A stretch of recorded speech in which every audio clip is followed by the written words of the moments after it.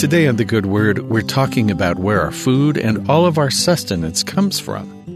There's a quote among farmers and environmental scientists that says, "In spite of all our achievements, we owe our existence to a 6-inch layer of topsoil and the fact that it rains." Whether you live in a big city miles away from any open farmland, or even if you grow your own vegetables, ultimately, all of our food comes from the same place. There's no such thing as perfect self-reliance.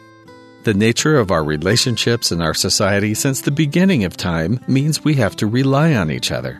And more than that, we've had to recognize that there are some things in nature and in life that are beyond our control. No matter what our apparent talents, as measured by monetary success, the actual source of our sustenance is the same for each of us. Maybe one of the reasons we call God by His title of the Creator is so we can remember just where everything we need actually comes from. More importantly, we might need to be reminded where we came from.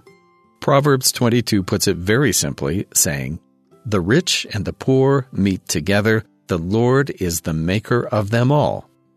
When it comes down to it, there's very little that can divide one person from another in the eyes of God. Material possessions, money, property, power, all mean nothing to the Lord, who has always looked at the hearts of His children.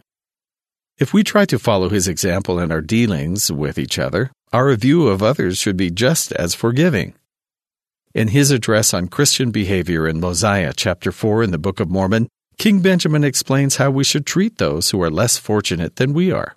Rather than thinking we've earned what we have while they haven't, we should instead ask ourselves this very important question.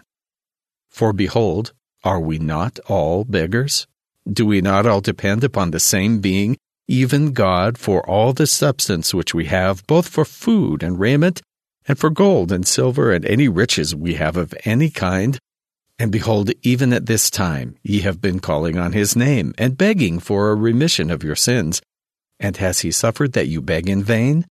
Nay, He has poured out His Spirit upon you, and caused that your hearts should be filled with joy, and has caused that your mouths should be stopped, that you could not find utterance, so exceedingly great was your joy.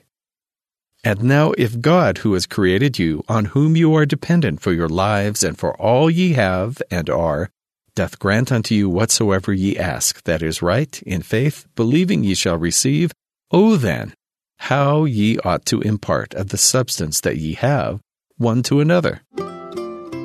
There are many reasons to advocate for charity and compassion for all.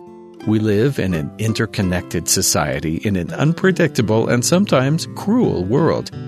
Our turn at misfortune may come sooner than we think. None of us are so different from our neighbors, whether we have a lot or a little. We all stand in need of the kind of help that only heaven can provide. And that help is dependent upon our willingness to help those around us. And that's the good word.